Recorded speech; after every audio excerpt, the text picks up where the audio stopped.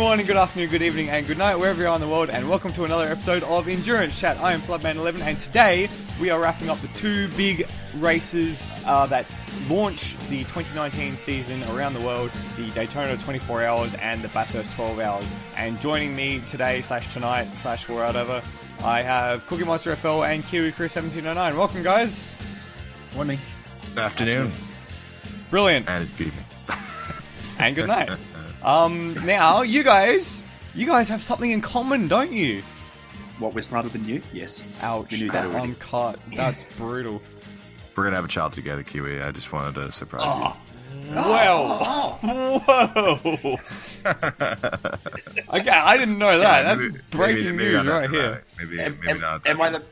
Am I the mother or the father? I'd rather not know. Let's moving right along. The direction I was going with that is that both of you had your first trips to Daytona earlier this year for the Daytona 24 Hours, and now I'm haunted by images of Kiwi being. Oh no! Can we start again? It was that hat. No, that was a sexy hat. Oh no! Oh god! Definitely a professional entity, guys. Definitely a Outback professional. Steakhouse. Okay. Daytona 24. Kiwi, why the hell did you fly from Australia to Daytona to go to this event? Cookie, why the hell did you go to this event for the first time only this year? Kiwi first. I had the time to do it, but yeah, go. Yeah, I said Kiwi first. Cookie, Cookie, shut up! I want to hear what you have to say. Well, I couldn't go to Bathurst because of work, so I thought, what's the next best thing I can do? Oh, I know. Let's fly halfway around the bloody world to go to watch an endurance race, eh? Absolutely massive experience. I enjoyed the hell out of it. So glad I did it, despite the way the race ended. Yeah, fair enough. It was awesome. It was just awesome experience. And it wasn't just you guys catching up and being bum buddies for the weekend, wasn't it? There was like 17 of you or something, right? Yeah, 17 bum buddies. Yeah, in a four bedroom house. It was fantastic. Oh man, I tried to derail and it worked too well. So all right, I'll bring it back. Bring it back, Cookie. Bring us back. It was good. No, it's the same lines along with Kiwi. I didn't really have the opportunity to go to the Rolex 24 when I was able to previously, and now I have the opportunity to do that. Being back in Florida, so the drive time's a little bit easier. It's not not a day to get down to some races where I previously lived. So change of residence for me is why I was able to finally make it out there. But I'd been too long. It's that I haven't gone to a 24-hour race. It's been pretty crazy. I don't know. For me, this is my first one. So really, your first 24? Yeah, both of ours. I think we both got our cherries popped. Fantastic. This past January. So yeah, it was a lot of fun. I mean, I think it should be stated that if you're a sports car racing fan, that once you're up at 2 or 3 in the morning and listening to cars go around the track at speed, that's pretty much enough reason to go. But, yeah. Like we need any more. I was blown away by that because I knew it was going to be a special moment doing that. But when you got the whole Daytona grandstand to yourself, pretty much just watching cars go round, it is pretty surreal. You were your own rooftop ray. Camera nods vertically. Yes. Brilliant. So you've talked a little bit about the experience of being at a 24-hour race. What about Daytona? So Kiwi, I know you've been to Bathurst a few times. Cookie, I know you've done Road America and Sebring and Road Atlanta a bunch. Where does Daytona sit in the whole realm of awesomeness of tracks that you've experienced? Well, I'll sum this. I can go first here. Because I was driving in, well, not driving because of someone lost their license, but coming to the track, coming down International Speedway Boulevard, then suddenly we lost Kiwi. Suddenly he was dumbfounded. He was so taken. He was so speechless that he completely just gone. Yeah. So suddenly. Okay. Through the night. So does it measure up to confused. driving down the main road of Bathurst and seeing the Mount Panorama plastered on the side of the hill? It was a similar feeling with the slightly more American sense of massiveness because, you know, it's a massive structure and it's just, oh my God. And then you get there, you get inside the venue and the way the noise just sort of reverberates because it's up the banking, you know, or the echo. It's probably the loudest race I've actually been to. That sounds awesome. Well, you think of like at Bathurst, like sitting on top of the hill, you can hear the cars coming up. Yep. Then you hear the cars going away. Yep. It's just a constant vroom, vroom, vroom. Which you very clearly shared with us in the voice chat overnight. I was bored. What do you think to do? Well, no, I shouldn't say I was bored. I wanted to share my awesome experiences with you. And we welcomed it with open arms for a whole 2 seconds before we're like, turn that. We're trying to talk in here. Yeah, well, I couldn't turn the race down, so you know. Yeah. Cool. What about you, Cookie? Where does it rank for you? I've been to the Daytona complex before. I haven't been when it was upgraded, so it's definitely got taller since I was there last, or at least it's just gotten bigger. Maybe not taller, but it's definitely gotten wider and more grandiose. Right, exactly. So, and to America, we just do this where we just build large superstructures for sporting events because there's too many people and we all are obsessed with sports and we just need to go to a sporting event like every day. So, like, enough of us goes. So they just build like a huge one and blah, blah, yeah. So cool. This is not necessarily like, you know, jaw dropping for me. I mean, obviously, like, just being there is definitely like it's special, and you know, having gone for other events, it's like it's definitely unique, and I love going there. But yeah, it's it definitely like I felt more or less like, you know, because it's a track that's promoting really essentially another race, another thing. Yeah. So for me, it's more like I got to just get in with the sports cars, and then I'll feel like I'm kind of there. Yep. Looking at that grandstand, you're like, okay, I know what that's for. I'm here for something else, kind of thing. So for me, it's a little bit different. I can kind of understand that, because that's sort of the feeling I get with Bathurst. I'll talk a bit about that later, but like Bathurst in Australia is synonymous with the 1000. So you think V8, you think Australian muscle cars, you think Bogans, you think heaps and heaps of beer and not a lot of class. But, you know, we're there for the 12 hour, which is, you know, international GT3. It's a bit more classy. It's a bit more, yeah, a different event. Cool. Okay. Yes. So quickly sum it up in 3 sentences or less, the best part about your Daytona 24 experience. Oh, just hit the access you get. I think that was summed up by the fact that we could be on the start grid half an hour before the race takes off. Wow. That actually sounds awesome. Yeah, there's a photo of one of us on the start line making our way up to the grandstand before the start of the race. It's absolutely phenomenal. I'm standing there with a beer in my hand. Perfect. Yeah. Oh yeah. I mean, you could spill a bunch of that on there and add a little bit of tacky surface for the. I think I did actually. Oh, guys, you helped WTR there, you cheap bastard. You. Okay. Back on track. Let's forget about your experience. No one wants to hear any more about that. Freaking bum buddies with beer on the track. What? Hey, anyway, so who's jealous? I am a little bit. Shut up. Stop. My 3 sentences, by the way. Yes. These are 1-word sentences, and it's I hate rain. So yeah, fair enough. I just want to say that. We'll talk about that a bit later. Start off, we should talk about practice and qualifying, because we saw, I guess, what we all expected, and that was Mazda beating the Daytona International Speedway 24 hours sports car circuit lap record by the All-American Dan Gurney's All-American Racers Eagle Mark II. Mm-hmm. Did I get everything, Cookie? Yes. Mark III. Yes, Mark III. Dan Gurney's All-American Racers Eagle Mark III. Correct. Yes. Yes. So we did see that record fall. That means Mazda took the pole in qualifying, which wasn't that surprising considering there wasn't any BOP changes from the Raw. But we weren't really sold on Mazda, were we? I mean, I wasn't. I made it abundantly clear in the preview. Yeah. What about you, Cookie? How was Mike feeling after qualifying? Mike being MJ Diamore on the sub.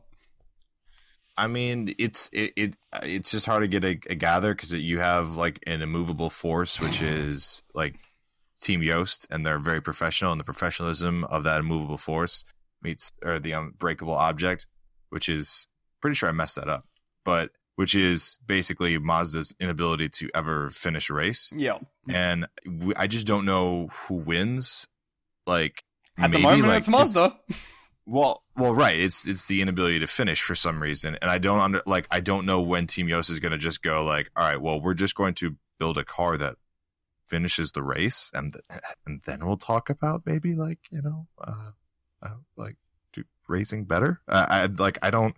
Maybe there's going to be that slide that it hits. I don't know if they're like scaling it back.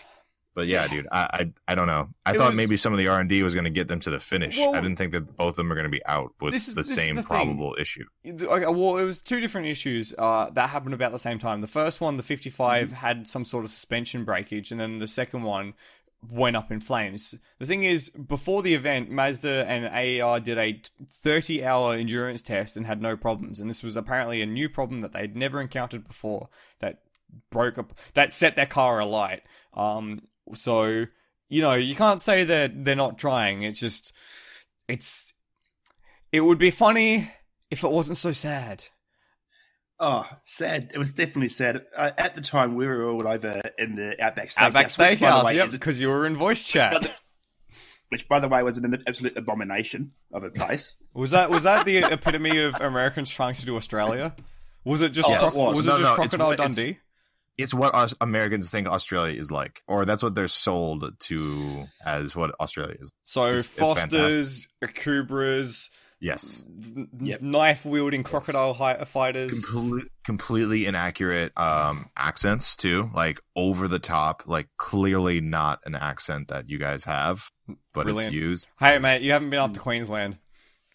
Oh, okay, so so you guys exist. Oh, no. But yeah, the sense of sadness amongst most of our group was pretty palpable. Yeah, I mean, we were this all... Was this was really massive price. Yeah.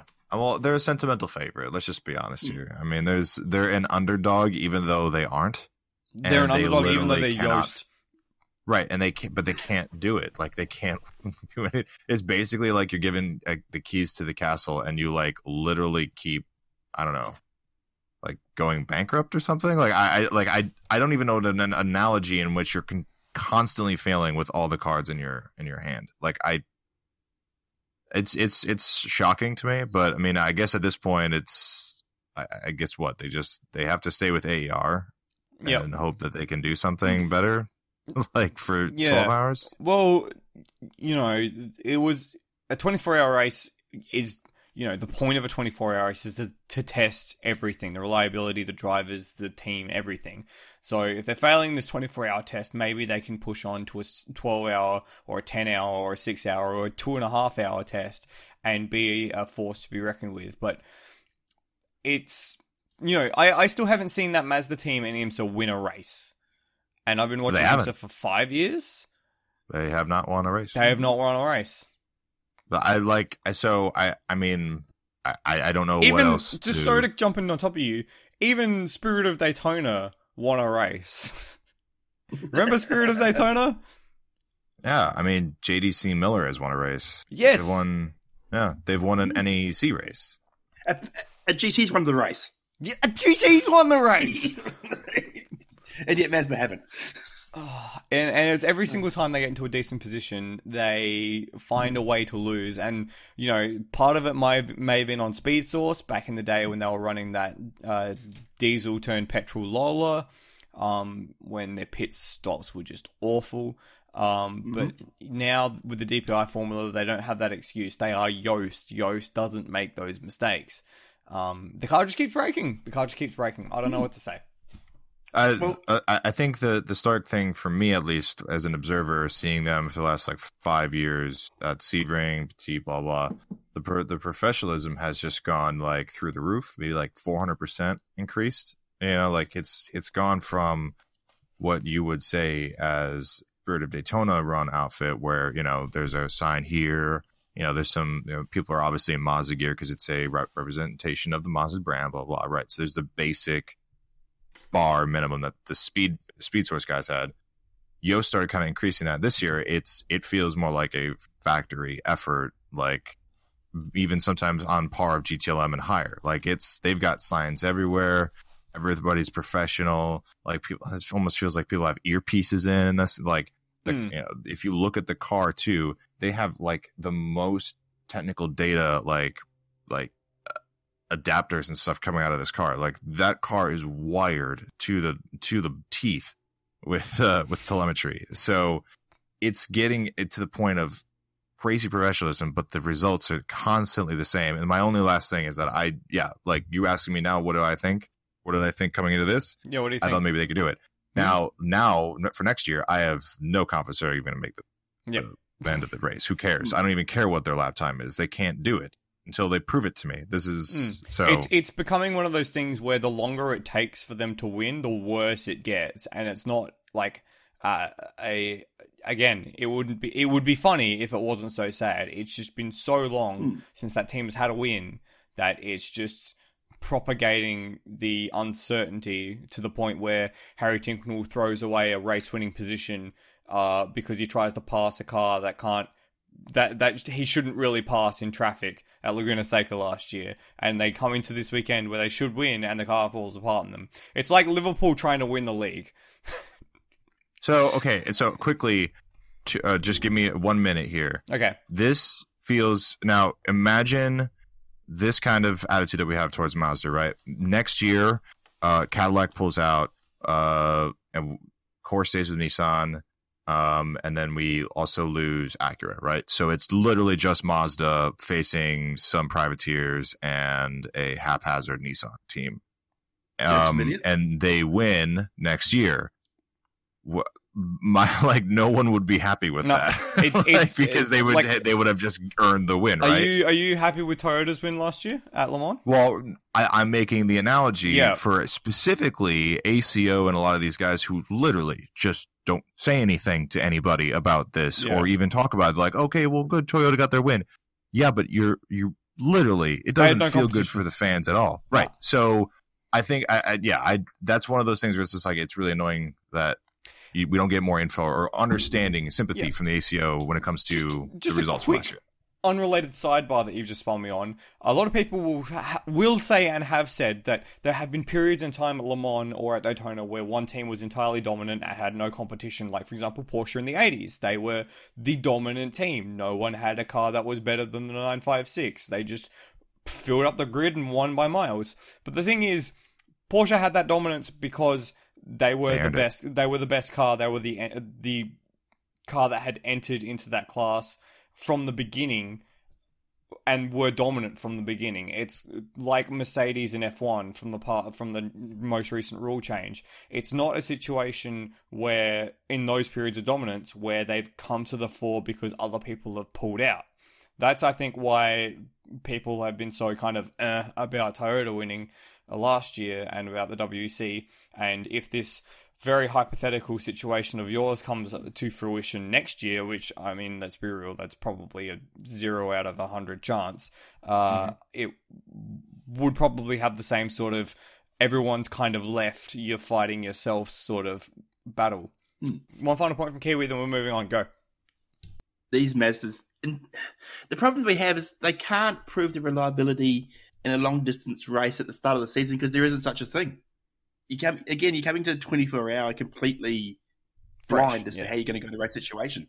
Yes, you can do a 30-hour test, but that's not simulating traffic. That's not simulating conditions, not simulating pressure, heat stress in the engine because you're following traffic, that sort of stuff. Mazda's had contact too. Yep. Exactly right. Yeah. Can't simulate that banking. Can't simulate that. Yeah. Exactly. Oh, yeah. Yeah. Okay, we'll move on to just some more positive things. I want to say, from a fan viewing standpoint, I was pretty impressed with the quality of racing throughout the early hours and then into the night.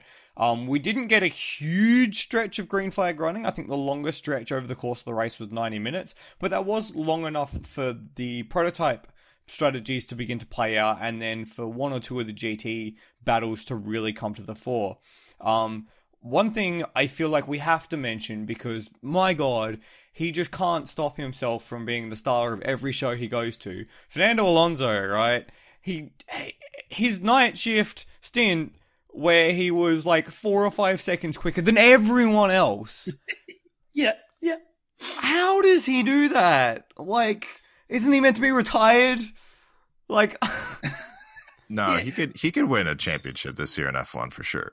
That's the awesome part about him being here. Yeah. Is that we get an F1 driver in his prime racing sports cars seriously, and not like I'm here just to, like, you know, fulfill some sponsorship needs, or like my fans would love me for it. Obviously he's doing it for that too. Yeah. But the dude is straight up he's just so beast. quick. He's an alien. He's like if he's the Marc Marquez of sports cars at the moment. He's just come into it and is just like showing everyone that he's just better than everyone else. It's just it's crashy though. Well, I mean, first thought here. Yeah, I can't believe it. Honestly, you guys ready for him to come to Bathurst? What is honestly stopping him from going to Bathurst, Nürburgring? What is honestly stopping him from doing any of these other races? He's already won the first 2 major ones. He's probably going to win Sebring here. Not the 12 hours, but no prototypes is the thing. Do you think? But I feel like that might not matter at this point. He's literally knocking everything down so quickly. Like, why not? He wants to race Dakar, so prototype doesn't matter. I mean, but the thing is, he doesn't really have an affiliation to a GT team that's actually prominent yet. If McLaren decide that they want to do GT properly for a change and sell like 400 cars, which probably won't happen, let's be realistic here. Let's say they want to sell 30 cars and actually have a proper factory set up like Porsche do or like Audi do and send their drivers all around the world, then maybe I see Fernando Alonso stepping into a 720S and running around in bloody Bathurst and Nürburgring. But I don't see him doing it in any other machinery. Honestly, I don't see Fernando getting attracted to the GT side of things as much as he is into the prototypes at the moment. Mm-hmm. I think if he's going to race anything, he's going to be racing to beat everything else. I agree. And I don't think he's going to be happy doing that in a BOP class for too long. That's just my opinion. Yeah, well, hey, look, he's what, 1 for 2 now in a BOP class winning? So, well, is DPI? Yeah, it is the BOP class. Yeah. Anyway, getting derailed again. We did end up with a sort of fight at the top between the 31 Whelen Engineering Cadillac and the number 10 Wayne Taylor Racing Cadillac for the majority of the race. GT was a bit more of a crapshoot in both GTD and GT Le Mans, because I gotta say the balance was pretty on point. I think maybe the BMWs were just a little slow, but in terms of GTD, you couldn't pick a winner. And then the rain came. And then the rain really came. Yeah, and then the rain really, really came. Yeah. When did the race actually get red flagged? Do you guys remember? Was it about 15 hours in? It was about 4 a.m. I think I was in the grandstand at the time going, oh yeah, this is exciting. And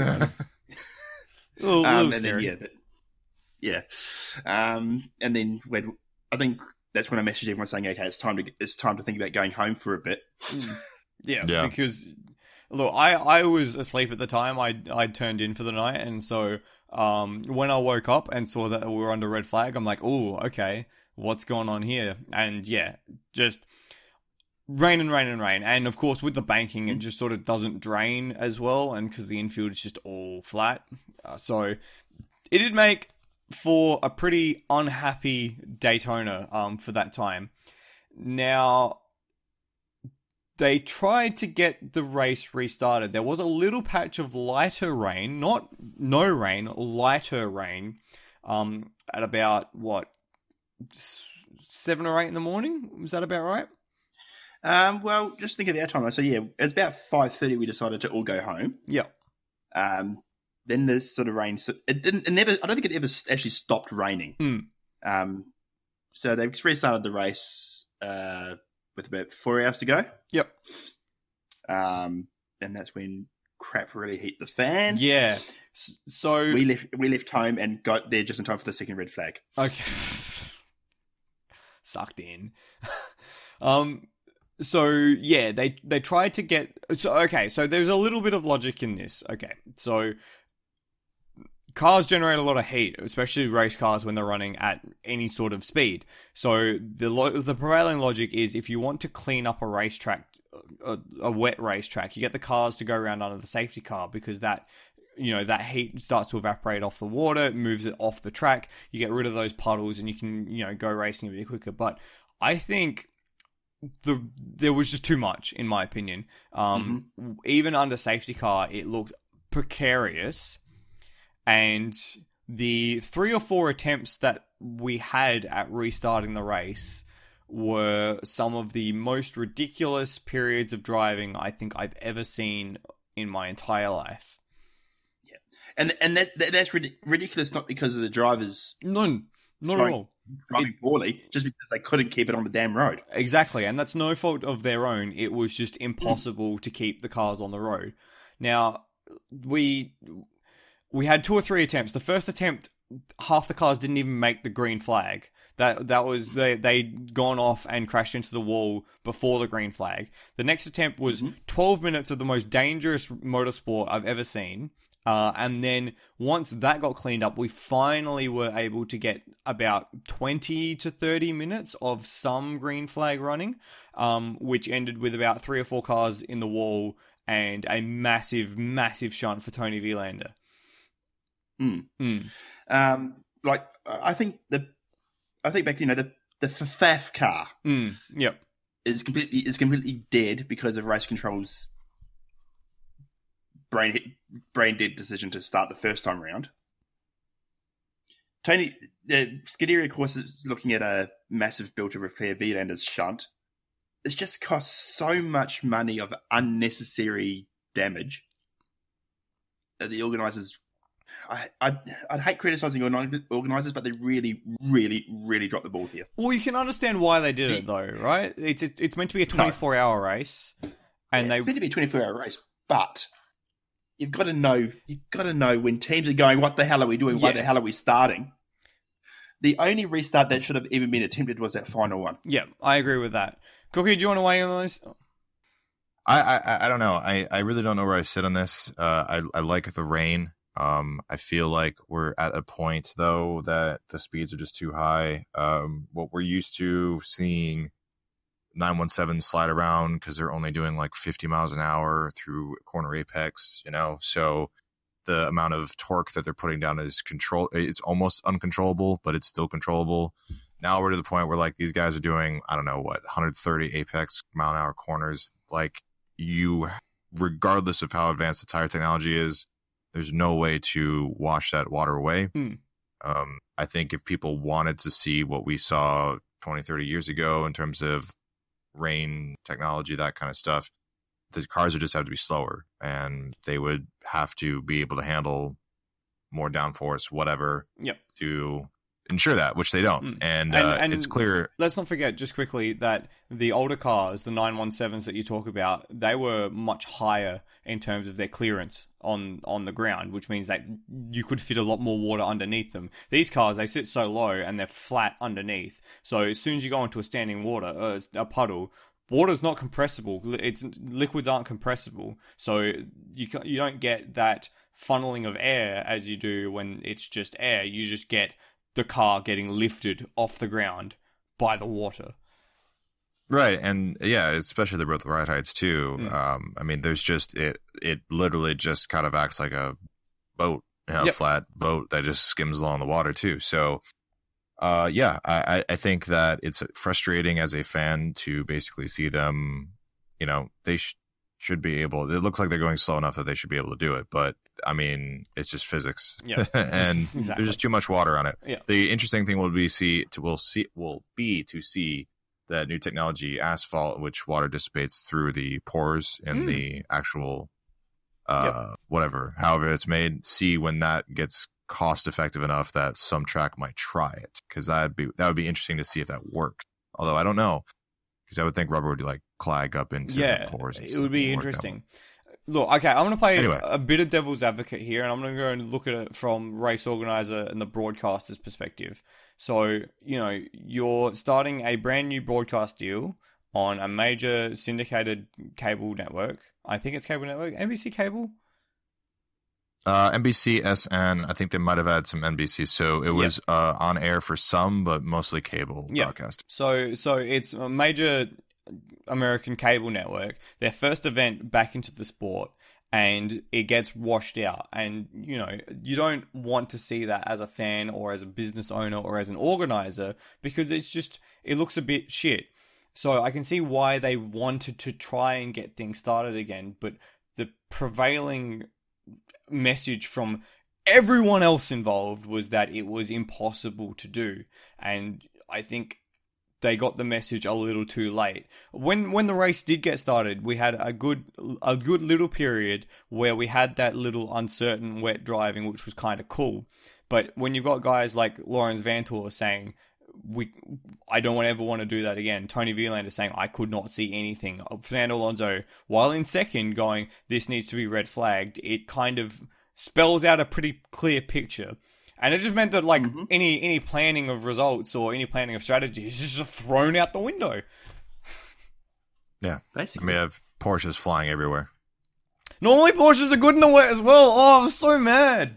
Oh, they aren't anymore, man. They went mid-engine. Those things are a mess in the wet, I guess.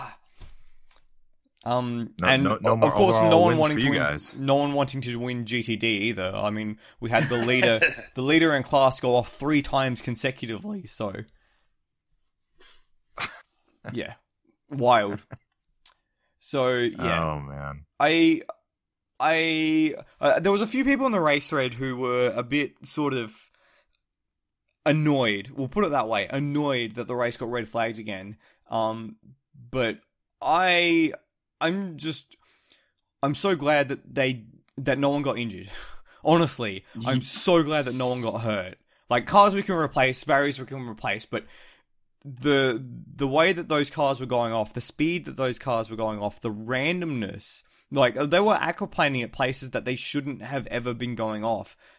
That brings so much uncertainty and so much risk to the people who have to work on the track. The corner workers, the marshals, the recovery teams. Like, can you imagine if a recovery team had gone out to a car shunted up against the barrier to try and extract someone, if it was a serious incident, and then had another group of cars come through and aquaplane in the same spot? Like, we could have had a Belle repeat from, like, 2 years ago again.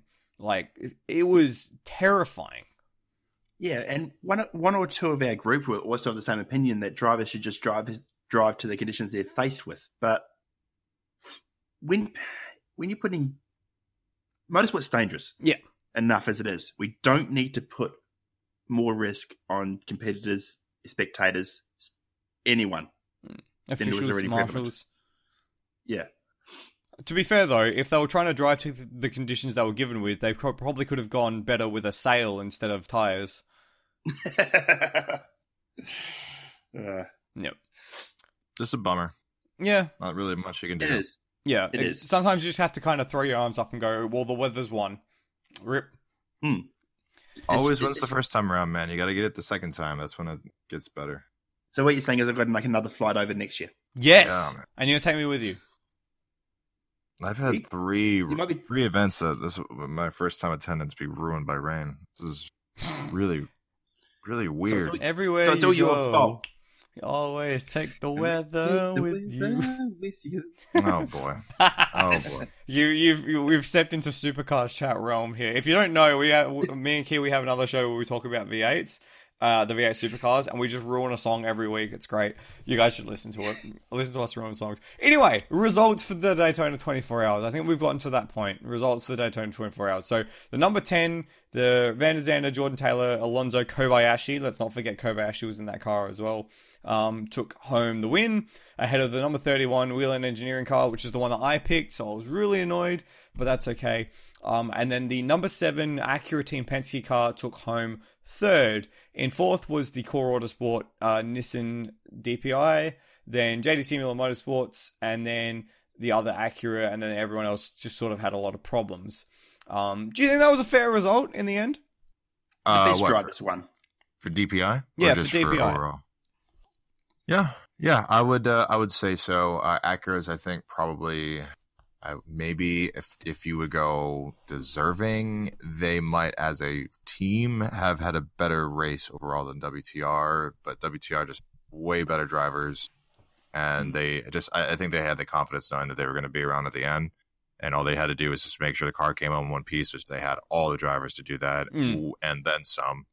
And clearly, I mean, Alonso put in the stints needed to take the lead, hold it. They had the lead, I think, during the first red flag, so even if we didn't go back to green, they would have won it then.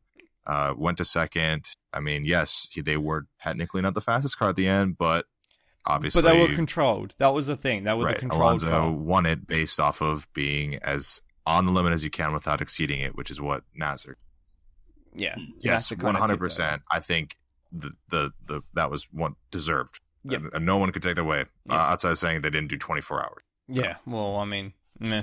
No, I've been to other races where they've been called early, and you're like, well, what can you do? LMP2, there was an LMP2 class? Do you guys remember an LMP2 class? LMP2 was a mess. An absolute mess. There's no reason for it anymore. This is just, it's dumb. It's kind of depressing, isn't it? Pointless class. Yeah, just go to ELMS, which is what they're going to do anyway. Yeah, so the 2 Dragon Speed cars are just gone.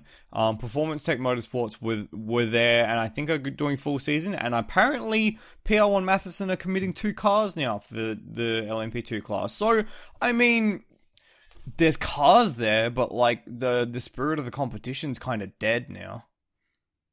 Yes, 1,000%. We'll see what announcements come for next year. Yeah, it's basically become the new PC, or like that year in the WEC when you had 3 P2 cars, and it was just like, well, what's the point? Here's my shock face. Pastor Maldonado won his class too, by the way. He's not a bad driver. Why do people think that? He's a good driver when he's not punching people off the track. Right, yes. Okay, whatever. Or being a rude SOB. Yeah, whatever. Next class, GTLM. Now, this was probably the biggest surprise of the event. The winners of GTLM were the number 25 BMW M8 of Farfus, De Filippi, and Philippeng, and I think it's Colin Herter. Is that correct? Colin Herta, yes. Yeah, correct. So this, I think, was the product of the randomness of the end of the race. I don't think the BMW ever had the pace throughout the entire event to challenge for the win, and yet, at the very end of the day, there they are. And second place is the Risi Competizione Ferrari as well. 2 cars that really were just never in the picture. Well, to give you an idea, at hour 20, the BMW was 4th, 45 seconds off the pace. Yep, and that was between the 2 full course yellow, red flags rather. Yeah. And then they finished a lap ahead of everyone else. Those 2 cars. Yeah.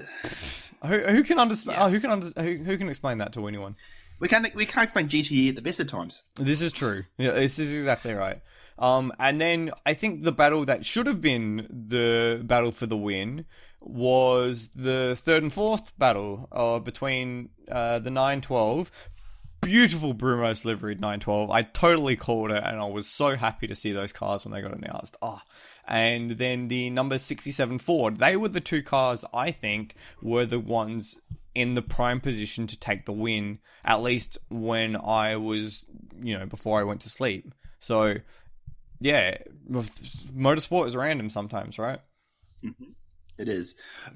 Now, we've just praised BMW for the win. I want to have a crack at BMW here as well. Okay, let's do it. You spend 6 months preparing for a driver with no legs to race in your team. You set your car up with these trick systems, you know what you're doing, and then you break it in the first pit stop. That was hilarious. Man, Seriously, guys. that is like planning for every possibility and forgetting a bolt that you had to screw on the front of the car or something like that. Yeah, like remember, don't put the steering wheel on when it's like when outside forces you're not ready for are going to jerk the rod all around when you try to put it on. Which, by the way, there's like 30 of those really, really delicate pins in there, which can one of them bend or break, and the thing doesn't work. Oh, yep. That was man. That was pretty funny. I'm not gonna like. Okay, it was funny in a tragic sense to start with, but then once they figured it out, it's like okay, it's just actually funny. But I gotta say, Zanardi was actually on the pace pretty quickly. He was only about 1 or 2 seconds behind after 2 laps of his stint. Oh, for sure. I mean, he's definitely still got it. I mean, you don't need legs to apparently race really fast. And yeah, well, he's also lighter too, so I'm sure that. Oh yeah, of course. You gotta. They gotta. I wonder if there's ballast in the steering wheel. Man, that's a can of worms. Mass. That's an absolute can of worms. We need to get on the phone to IMSA this instant. I just thought of something. So yeah, no, I mean, I loved it. I wish he could be in the paddock every time. Like not necessarily where I would 100% agree with this, but I'd almost be okay with him over Alonso being in the paddock. I love like seeing him fly around and like, I mean, he's just clearly he's huge in the States though, ambassador. Isn't he? He's a big figure in the US. Big fan because he was massive in IndyCar. Yeah, I mean the pass at Laguna is definitely not going to be forgotten. So, the only thing I'll say with GTLM is that I grow tired of IMSA's yellow car or yellow. Yeah, I grow tired of IMSA's yellow cars as well. The Corvettes can just get stuffed. They can, and same with those banana boats. God, those are annoying. They're so deep yellow. The yellow flag procedures are annoying as all crap. I really am tired of the wave arounds. Not necessarily where the safety car, when deployed, has to figure out where the leader is and just waves everybody around until the leader, but I think it's per class. Yep. And you basically can wave yourself around if you are in front of the leader of your class during a safety car. And then you don't take a pit stop in that sequence, and then you can get your lap back by getting the wave around again. Look, we had a discussion about this in the preview. We just kind of said that it's different. It's just a function of racing in America, but it so cheap. It slows everything down, and it does feel a little cheap. Especially you get when you laps have back for no reason. Yeah, especially when you have cautions as frequently as you do in IMSA. Like as I said, the longest green flag stretch was 90 minutes, and that's not long at all. So definitely a stark contrast between last year too. So that obviously helped the teams that were down laps, and which brought them right back into it. I think the 25 weren't they a lap down early? Yep, and then they got that lap back, but they also ended up. I think they also the 24 was the one that ended up many laps down in the very end. Yes, they still managed to get a bunch of those back, but still, that's just a peeve. Which again, Le Mans for this year, that's an improvement for them too, and I like where they're going with that. So IMSA, what the hell? Come on, come on, IMSA, get with the program. The last class, the GTD class, again, a total crapshoot. At the end, GRT, Grasser Racing Team, won after getting 3 penalties and going 2 laps down. One was for the incorrect wave around, was it not? Yes. So they got I think it's a 3-minute 20 penalty, which equates to 2 laps. So you basically get penalized the lap you gain from the wave around and then another lap. And then they still came through and won because who knows? Second place was the... Sorry, go ahead. No, I disagree. The crapshoot, I think the 86th, so outside of the podium, that probably was the deserved winner, and they lost horribly on strategy, thinking that they might go back to green. Yeah. With the last safety car. So I think they had the lead and they were fast. They had the lead for 7 or 8 hours through the night. And I thought the lead oscillated between the 86, the 33, and the 29 quite a fair bit throughout the night. It did, but that 86 was up there, and in the morning it was up there too. So I thought from where they had positioned themselves and they should definitely have either had a shot at it, and they just didn't. They lost because of strategy. So yeah, which is anyway, sorry, proper shame. Well, the 29 wouldn't have mattered in the end anyway.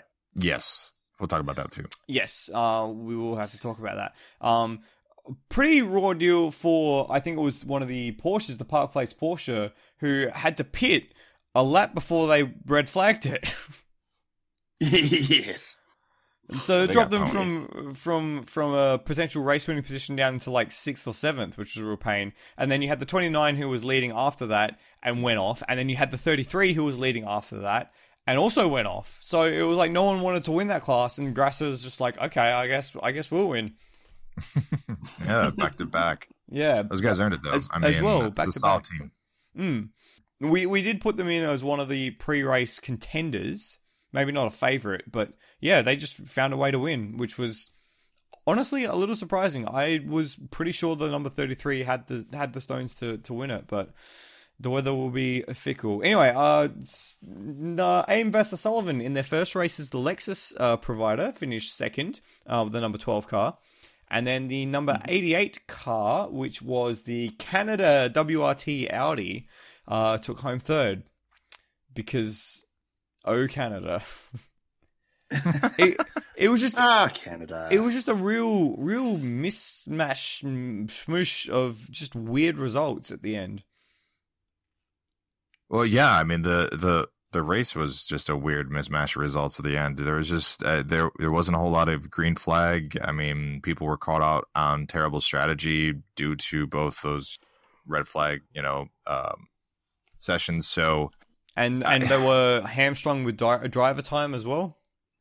yes, that was a thing too. That and again, that just seems to come up so much in IMSA. I mean, there is some that we hear about with WC, ELMS, that kind of stuff, but I mean, like big gaffes like that seem to just happen in IMSA for the most part, which is strange to me. But so what you mentioned the 29 earlier. So what actually happened with the 29?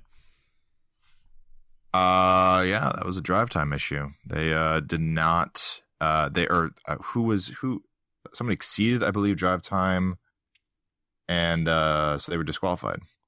It wasn't exceeded. They didn't make up the minimum drive time. Oh, it wasn't minimum for that. Oh, okay, right. Okay, sorry. So of course, so they lost for that. Yeah, because of the red flag running, of course, well, not running, they couldn't put their amateur driver in, and they did some level of sort of reconfiguring the drive time allowances or the drive time requirements. And apparently, according to Sol, who's in the chat room with us, they were about 7 minutes short. So they got moved to the bottom of the results, which is a pretty raw deal. You got to say, pretty raw deal. Well, if you're 7 minutes short in WC competition, you get a penalty of some description, don't you? You don't just get shoved down. Yeah, well, see, the thing is, in WC competition, you also get not classified if you don't finish. Whereas in IMSA, all you have to do is take the start and you get points. So that's why they got moved to the bottom. Yeah, that's true. Yeah. Another thing, which is just like IMSA, what the hell? Well, not quite the bottom. The 63 also fell afoul of drive time. Yeah, they also fell afoul of the rear of a Porsche as well. So yeah, but the red flag was thrown just after that, so they still would have finished.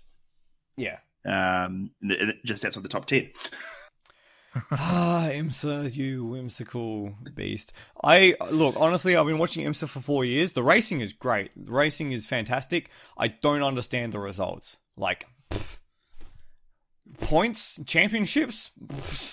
This guy won, I guess. Oh, no, wait, they penalized him. Who knows?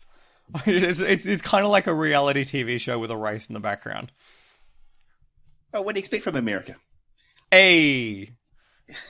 How do you feel about that, Cookie? I feel personally attacked, but Good. It's understandable. Hey, Good. Hey, I've experienced the culture now. I'm offended by most of it. It's fine. Right. Oh, yeah. I'm offended if you weren't offended by my terrible culture. Remember when we used to talk about sports cars? No. What? We're doing travel blogs, man. Someone else run the show for a little bit. I can't deal with this anymore. So let me, I had two. Okay, so real quick, Pit Access was fun. we were able to kind of get some shots of the pits. And what was really fun was getting into who was it? NGT's, I think, pit box. Mhm. They had exploded pretty spectacularly, I think, 2-3 hours into the race. So they were already done. But yeah, that was some times where it's been a while, but like I was there for about 2 hours, literally in the same spot and didn't move. And it felt like 40 minutes. I literally went through, I think, 2 full stints worth just watching pits and just sitting there. Like, that was definitely mesmerizing. So being in there. were you actually seated in where the NGT team had bumped out of? Yes, they moved everything out like where the Wow. crew usually is. Yep. They just had the hauler box kind of thing, the NASCAR hauler wheel thing. Yep. So there was a pit crew guy that I think was looking at some strategy, and but then beyond that, they had everything else down. And even the back flap for the tent. So you really didn't know anything. They sealed it up later, Yep. but in between that time frame, you could kind of sneak in there and then just like stay in there and take some pictures, that kind of stuff. So that was awesome. I don't think I've ever kind of zoned out for that long and just standing there. Not doing anything, not holding a beer that's for sure. I haven't done it that long without being some form of intoxicated, but that was intoxicating itself. That was a great experience. See, And, I did a similar thing, but I stayed on the correct sign of the accreditation line. oh yeah, You okay, model okay. citizen, you. He's that- representing Australia well. Now, He's not Australian. There's a part, Oh, whatever. You know what? there's a part of, The like carnival. part of the paddock pit lane area, like right at the end of pit lane as the cars come out of the pit lane into turn 1. Yep. I just camped out where you can see right through the chain link fence and be right there on the inside. So I sat there for like half an hour just Nice. watching cars go by. That sounds sick. And of course, the way that the pit stops work at Daytona and in IMSA, of course, means that everything kind of happens in that row in front of you, and you get that awesome sight line. And to have the cars whiz around you as well would have been sick. Oh, the speed differential for watching cars going to the pit lane, the cars doing 190 on the track. With And no this is wall, miles there's kind per of hour. steering. Look at you! You're talking in miles per hour. What's wrong with you? I am. Yes, conversion is happening. Yes. I will say there's one thing Americans do well, and that's Publix. Publix? Publix is clutch. Yeah, well, yeah, and you're weird too, dude. You decided to walk like a mile at like 6 a.m. to go to Publix. Yeah. Like, that's not American. Americans just get in their car and then angrily drive to Publix, What is Publix? honking at people. It's a It's grocery a- store. It's a grocery store that you get that does amazing subs. Yes. Oh yeah, and then we also had a really good prep, or whoever that was. She was great that I like, just like freaking out over that we were all there for a race or something like that. And you got like her chicken jerk or something like that Mm-hmm. that she was freaking out over. And Yeah, she tried, I'm pretty sure she tried to hit on me, but anyway, we digress. That's, Right, no, I that's mean- impossible. I've met you in person. That's impossible. yeah, you know, it was a ton of fun, man. I had a lot of fun hanging out with you guys, and I definitely do it again. I think too it was just so crowded. I think that was a big takeaway. And Mike was just beside himself. I think just from what his descriptions were and what he had said when he started coming in 2011 was like, okay, this thing here, there was nobody here. Like this thing here, you would park here for free. This thing here, like you had all this access because no one would show up. But now it's literally like, it feels like Sebring that has been here for 60 years and 70 years and has this massive following. And it's just, and it's IMSA. It's not Daytona.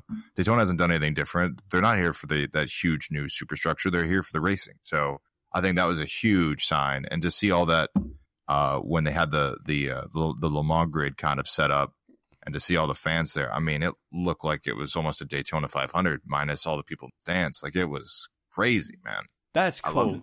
it. It's grown like Bathurst has over the last few Yeah, years. It's I was going to impressive say to that tell. sounds exactly how Bathurst's grown as well. Awesome. Any other things you want to mention about the weekend? I did see a tweet from the Marshall Pruitt podcast of you guys literally in the front row of their live Oh, yeah. recording for that. Oh yeah, I shook their hands. It's great. Nice. That sounds pretty Yeah, cool.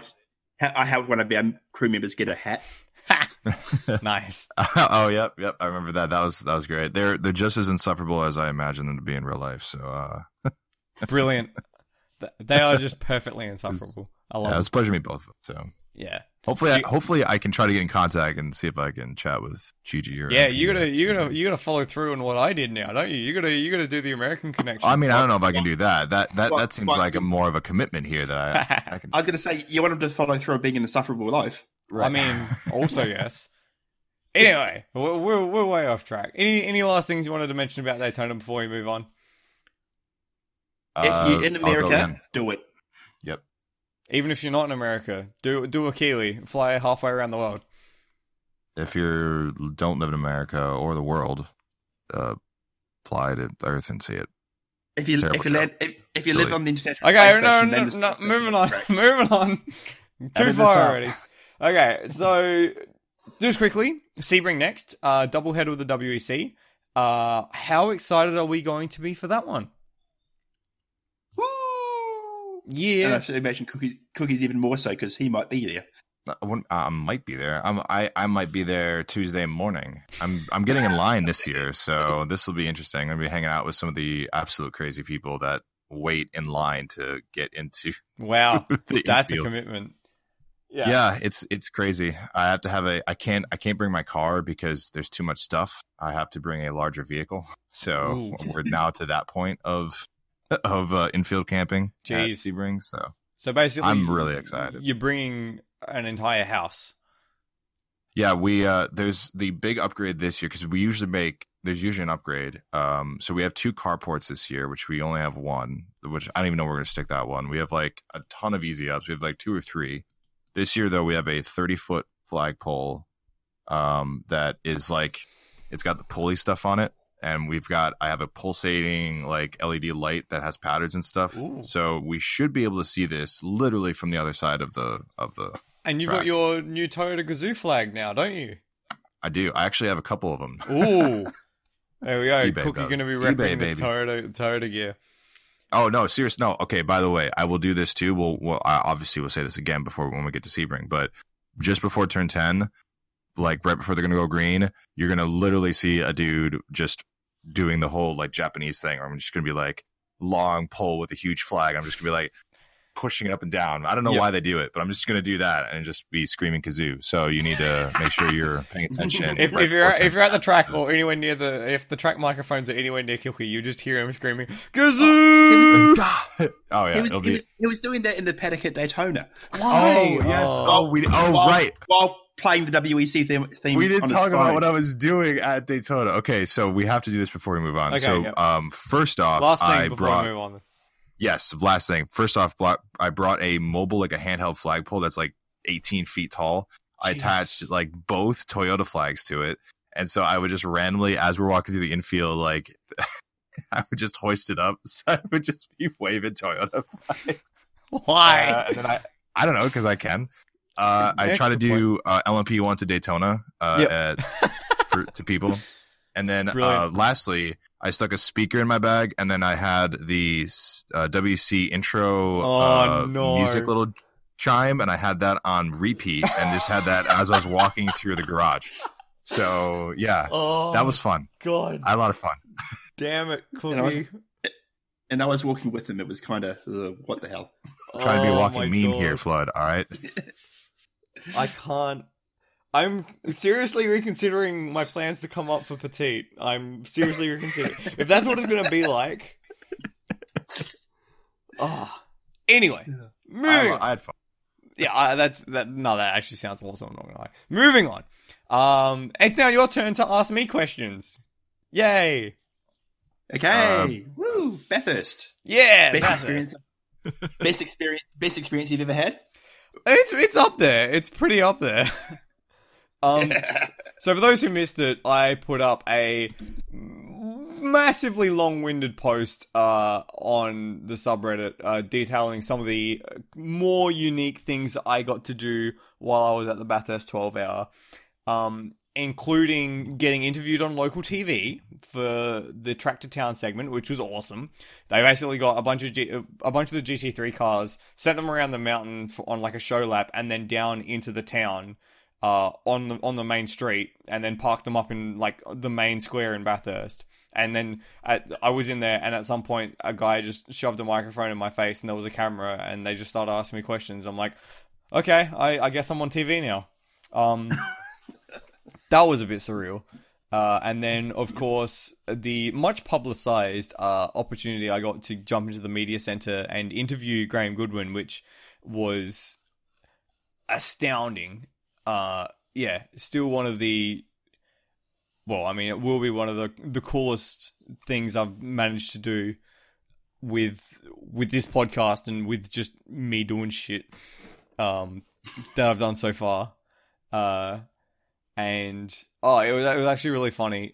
When I got in there, the commentary team was just stepping out of the box because it was just at the end of practice 5 on the Friday. And so Graham introduced me to Jackie, which is the Radio Le Mans social media manager. And then Johnny Palmer came out of the booth and walked around to meet us. And Graham goes, "Oh, Johnny, this is the guy who runs the place that says you've had a shit year." Jesus, thanks, GG. Oh, I was ready to just disappear at that point. How do you take that? He laughed. He had a chuckle. Apparently, it's become a running joke amongst the group of them that just Johnny's had a shit year. So whenever he makes a mistake, it's like, oh, it's okay. He's had a shit year. So we did something right. But actually, no, they were actually really, really, really humble about it, and it was interesting being able to talk to them at more of an, an associate level instead of being like just a fan who was just excited to meet them. Like they were talking as if they, well, obviously they know of the sub and they know of the people on the sub, and so being able to interact as like a representative and being able to put, a face to the community and, that sort of stuff. It was very interesting, a very different interaction. And yeah, it was just really, really cool. And then like the track action was awesome. The race itself was amazing. And I just love Bathurst. Yeah. Yeah, it's never dull, and this year was no exception. Not even a little bit dull. It was brilliant. So I guess starting with the Friday action, because, well, I wish they ran on Thursday as well. In all honesty, yeah, I can, because what was the Thursday action like? Was it just it was all the support series? Yeah, it was all the support series. There was a lot of practice, and then qualifying for most of the early part of the afternoon, and then the last 5 events were just races. So it was... because I did hear a bit about how they thought track action was a bit sparse. I know Reddit's Worth Night, one of your companions, posted a nice rant about it. Yeah, look, it was certainly less full than it has been in previous years because they added a day to the schedule, but only one more support category. So it did feel like, especially on the Saturday, there was about 2 hours where there wasn't really much happening right in the middle of the day. But I just kind of take this sort of stuff in my stride. I wasn't really too bothered with it. I found time to do other things like catch up on the week in sports cars and, catch up on whatever was happening on Reddit and, and tweet and make me exactly jealous. Yeah, just a lot. But yeah, I didn't mind it. It would have been nice if there was like another category, if there was like a touring car masters or an improved production or, another sort of better than club level event going on. But like, I had fun. I enjoyed it. There was a lot of GT running. So like there was 5 practice sessions on the Friday and then another 2 in the morning plus quali plus a shootout on Saturday before the race. So we weren't starved for GT action. No, that's for sure. And the Friday action was pretty intense and unfortunately lost a couple of cars really early on in the piece. Yeah, Bathurst does take its victim. I don't think I've been to a Bathurst 12-hour yet where everyone who turns up for the weekend starts on race day. No, I think there's been a DNS every single time.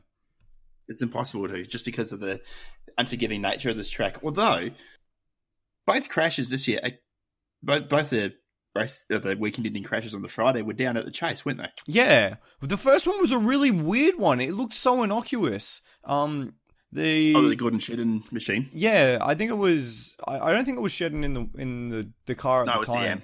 The AM. Yeah. He just gassed it up coming out of the Chase and looped it and hit the concrete wall, and then that was their weekend. That was literally the first half an hour of running, and that was it. They're done, completely kaput. And then the Black Swan car as well had an almighty crash in the Chase. At very high speed, missed the tyre barrier on the inside, missed the tyre barrier on the outside. Rear of Porsche meet concrete wall at very high speed, and it was not pretty. The pictures I've seen of the actual impact, the stories I've heard, and then seeing the car in pit lane getting taken in on the back of the flatbed was... There was like 3/4 of a Porsche there, and not the part with the engine. And then you got the whole thing was you got that part of it not pretty, and then the response was also very ugly. You really didn't like this, did you?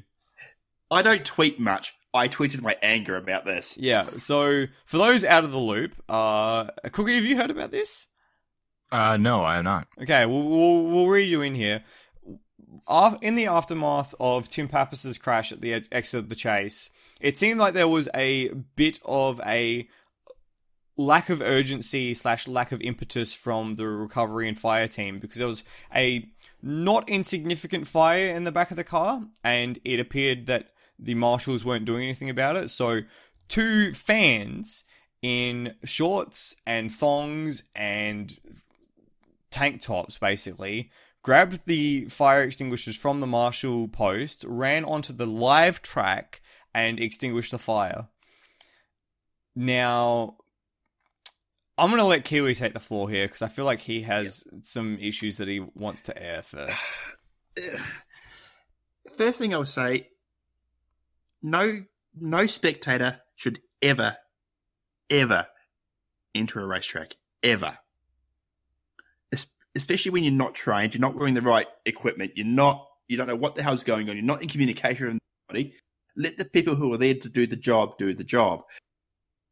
The fire was not going to go spread in the 1 minute it took from the fire crews to get from the elbow to the Chase. By the time they got there, they still hadn't put the fire out. Mm. They were fumbling that much with the fire extinguishers. Now, Flood, you're a marshal. You've marshaled a few events. Yep. What are you told to do in situations where there's a car on fire, but you don't know if the driver's in immediate danger? So we had a hierarchy, basically, of safety. We get this hammered into us from the very first day we start. The most important person to keep safe is yourself. Next, it's your fellow marshals, then the driver, and then the car.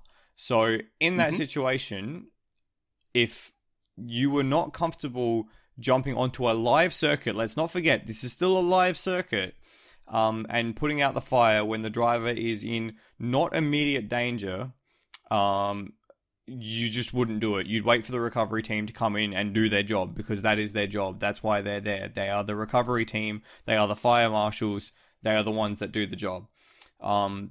So we get that directive, of course, if it is a more urgent issue. And look, I will be 100% honest here. I haven't seen proper footage of it. I haven't seen footage of the incident regarding the spectators either. I can fill in the gaps there. The fire was basically a small fire at the bottom of the engine bay after the initial explosion. Yep. There was more a case of, the engine's completely broken. Yeah. It was not a case of this fire's going to engulf the car like his fuel tank's been ruptured, like we've seen at Bathurst in the past. Before, yeah. Cars at the Griffin's Bend. Yeah. Yeah, so... Look, if I was in that position, I probably, as a marshal, I probably wouldn't have jumped out into the track, because, you know, a live track is a very scary place to be.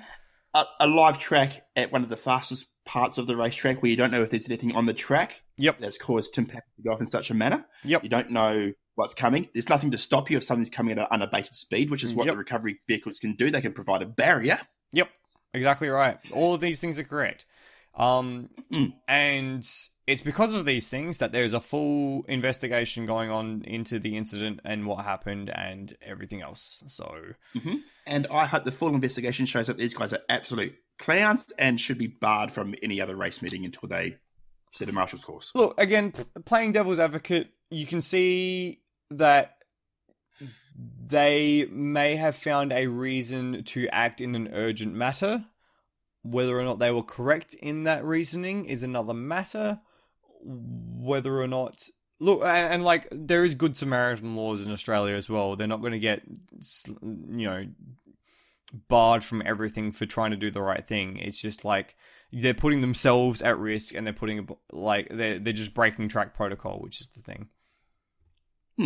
And that's why I think an appropriate punishment, if they're found to be in the wrong, which I severely suspect they will be, should be, hey, set a marshal's course, become a marshal, then you can understand what the hell we do.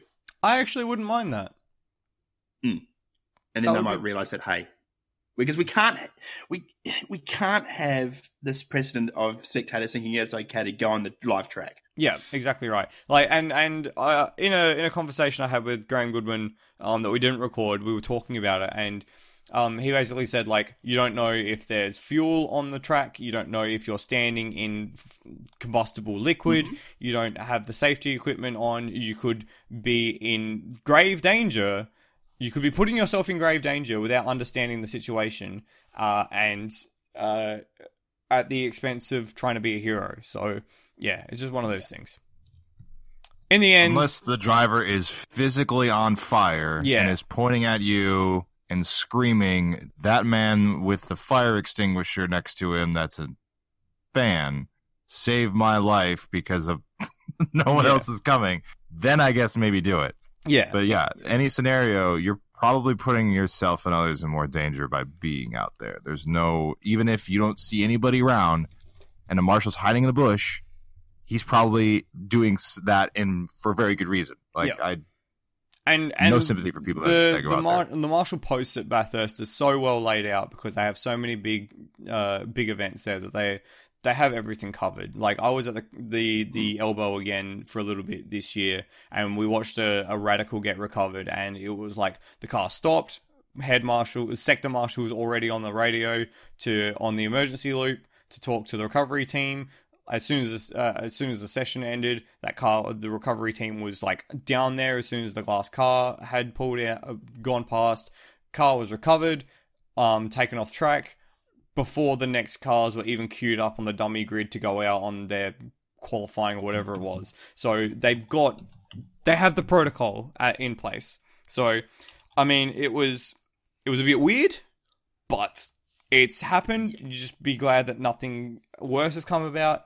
And yeah, hopefully we don't see something like that happen again. Now, as Cookie said, if it's a different situation where someone is in grave danger, then circumstances might be different. But from what I've heard, I'm not going to make any like definitive judgment on this because I haven't seen it and I don't have all the facts, so I'm not going to make a fully formed opinion on it until I've got all the facts. But it sounded unnecessary at best. So, yeah. Yes. Yep. No need to save the car.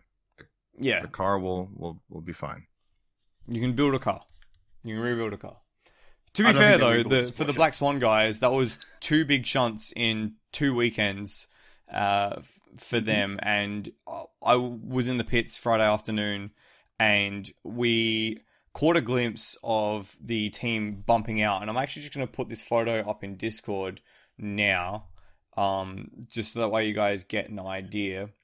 So we got to the back of the pits and they were bumping out. They were taking everything apart, tearing it down and getting ready to go home. And the only thing that they had left in that garage was a pile of tools at the front of the garage, a bunch of boxes on the side, and a solitary American flag hanging from the ceiling, which was morose and solemn and just a really tough sight to witness. It just looked...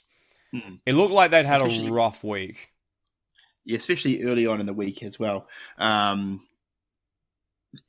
There's no worse sight. Like, I saw walking around the garages, I saw the Mazdas at Daytona in the pit, similar thing, just sitting there, no work being done.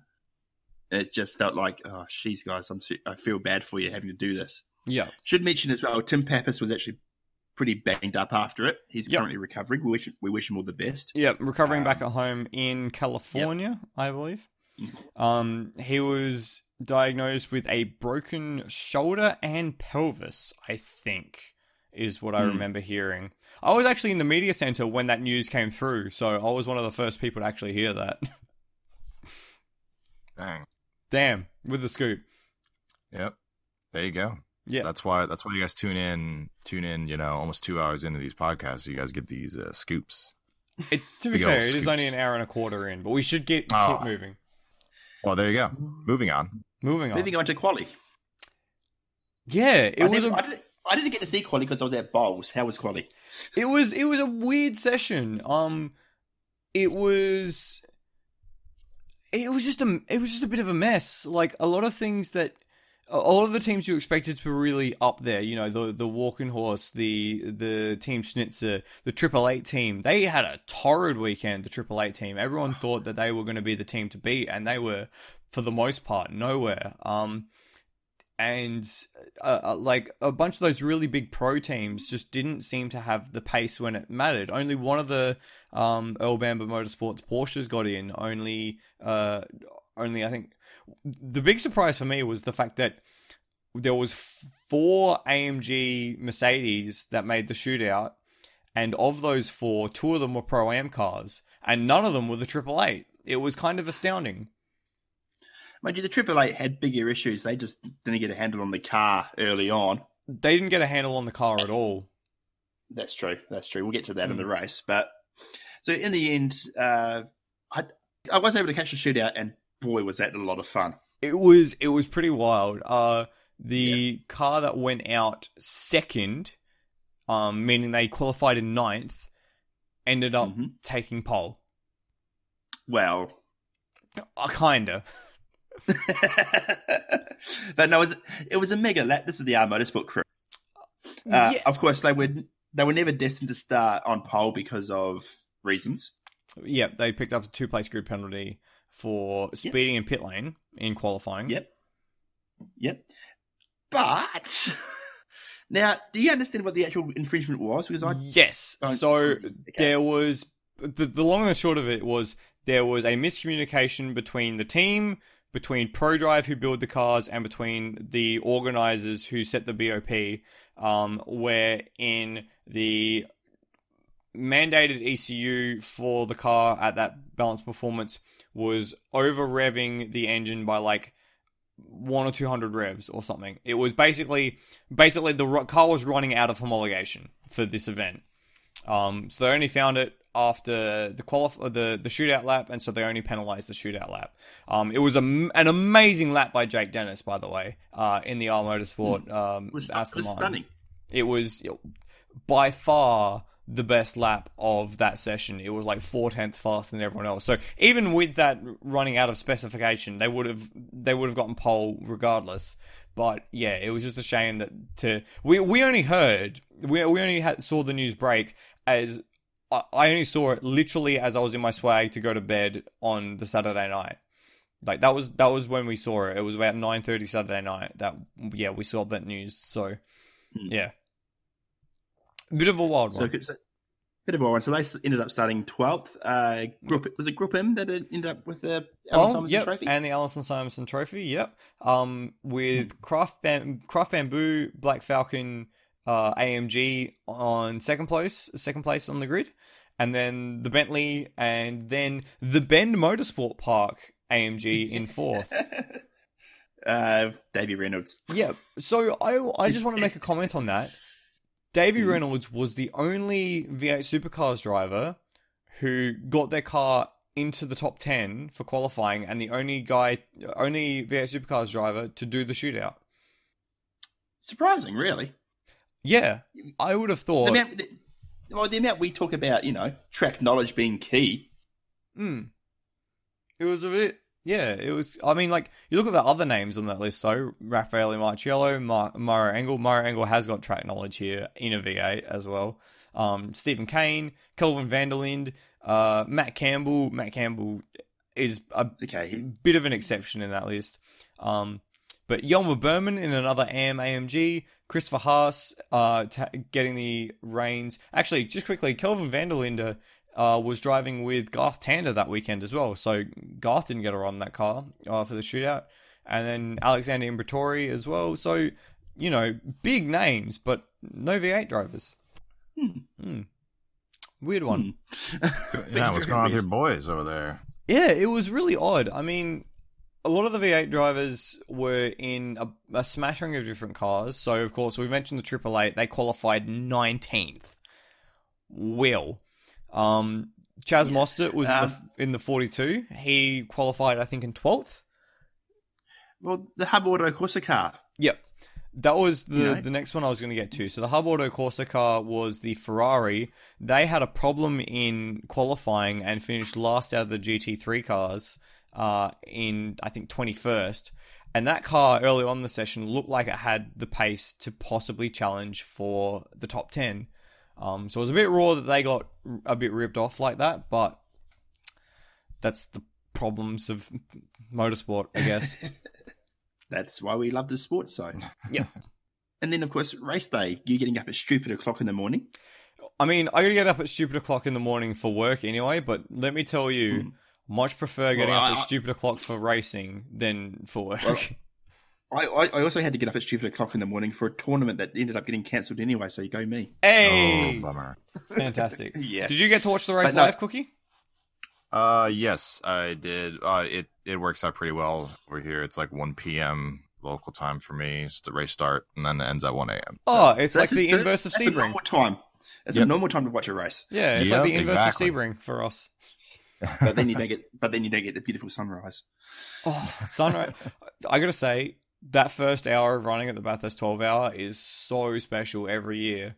There's just nowhere else in the world where you start in darkness and the dawn breaks and it's just gorgeous. And I took a bunch of photos and it was gorgeous, and I love it. I love it. Yeah, and it's a beautiful alarm clock as well. I mean, you better hope it's not an alarm clock, because if it's an alarm clock, you've already missed the first hour of racing. I mean, the car's going by at full speed. No. And thankfully this year, not many cars going vroom smash in the first hour. Yeah, it was pretty clean. We had one pretty big incident early on the race, and that was the number 12 Competition Motorsports Porsche going off at McPhillamy, so just over the hump from where I was. And that really annoyed me because I was so looking forward to seeing Jackson Evans in the race. So was I. It was like his second. It was like David Calvert-Jones' second hot lap as well. So, so much angst. I just wanted to see that car do well. Yeah. Save the bosses. Yeah. It was the story of the race, really. There weren't that many big incidences. Incidences. No, I mean, we've got 10 DNFs, 9 DNFs. Yeah, I mean, something like that. A couple on here, but not really the main heavy contenders. Yeah, that's not too bad for a field of 41. Yeah, 15 total, and a fair number of those were due to mechanical because it was so warm and hot and moist. Yeah. Yeah, it was a very sweaty day. I think the only really big incidents I can recall was the David Calvert-Jones at the top of the mountain, the Class B Porsche at the top of the mountain, Hub Auto Corsa running into the back of a Ford Focus Mark car into the into the elbow, and I think that's it. The other ones were just like little incidences. Oh, and then there was Vervish who nicked the wall at McPhillamy, broke the rear axle, and then came to a stop somewhere over Skyline as well. Yeah. Some of those shots with the sun rising, though, in the morning, that I think the video was posted in the sub, and then there's a couple of photos. That was impeccable. That was Like, Yeah, fantastic. the haze. few other years I've been there, it's been pretty cloudy in the morning, so it's really cool. This year, it was a flawless sky. The sun rose, and it was just instant warmth, and you could see the mist of the mountains ahead of the over the town, just lifting up. It was like. Yeah, it was like pulling the curtains back on a beautiful day of racing. Like, just check out the live stream and just watch that first hour of the sun coming up. It's just, it's a beautiful thing, man. It's just a beautiful thing. Yeah, there's one other crash as well that I want to mention. Yep. Garth Tander. Into the back of Christina Nielsen on her first hot lap of the mountain. Yeah. Yeah. Garth Tander just being Garth Tander, going for a gap that was never there. Oh, look, you could understand his reasoning. Like, he's thinking it's a lap traffic, they're going to pull out to the side and give me the inside line, which is, generally what one would do. Christina's thought the other. She's like, okay, I'm going to let him go around the outside and I'll just take the inside line and tuck in. And, both cars trying to go the same space of road. It was just it's a bit dumb. Just a wee bit dumb. Yeah. But the thing is, at a track like Bathurst, that's a problem. At a track like, a Class 1 circuit like Paul Ricard or something like that, you just run into car park. So, Yeah. no car park up the mountain. Mm. What we did get towards the second half of the race, which was amazing, was the longest green flag period in Bathurst 12-hour history. Something like... It was about 4.5 hours? 4.5 hours, yeah. From when the number 91 Mark car broke down heading up to the cutting, to very late in the race where the KTM number 50 car broke down on the way down Conrod Straight. Now, that was just beautiful, a beautiful period of running on a track like Bathurst as well. Like, let's not forget, you're millimeters from concrete walls 90% of the time. Yeah. And there were two things I loved about that green flag running more than anything. One, it gave BOP, and I know you love this as well, the BOP differences a chance to shine. Yep. And two, the physical exertion the drivers had to put in for those stints. Mm. Oh, yeah.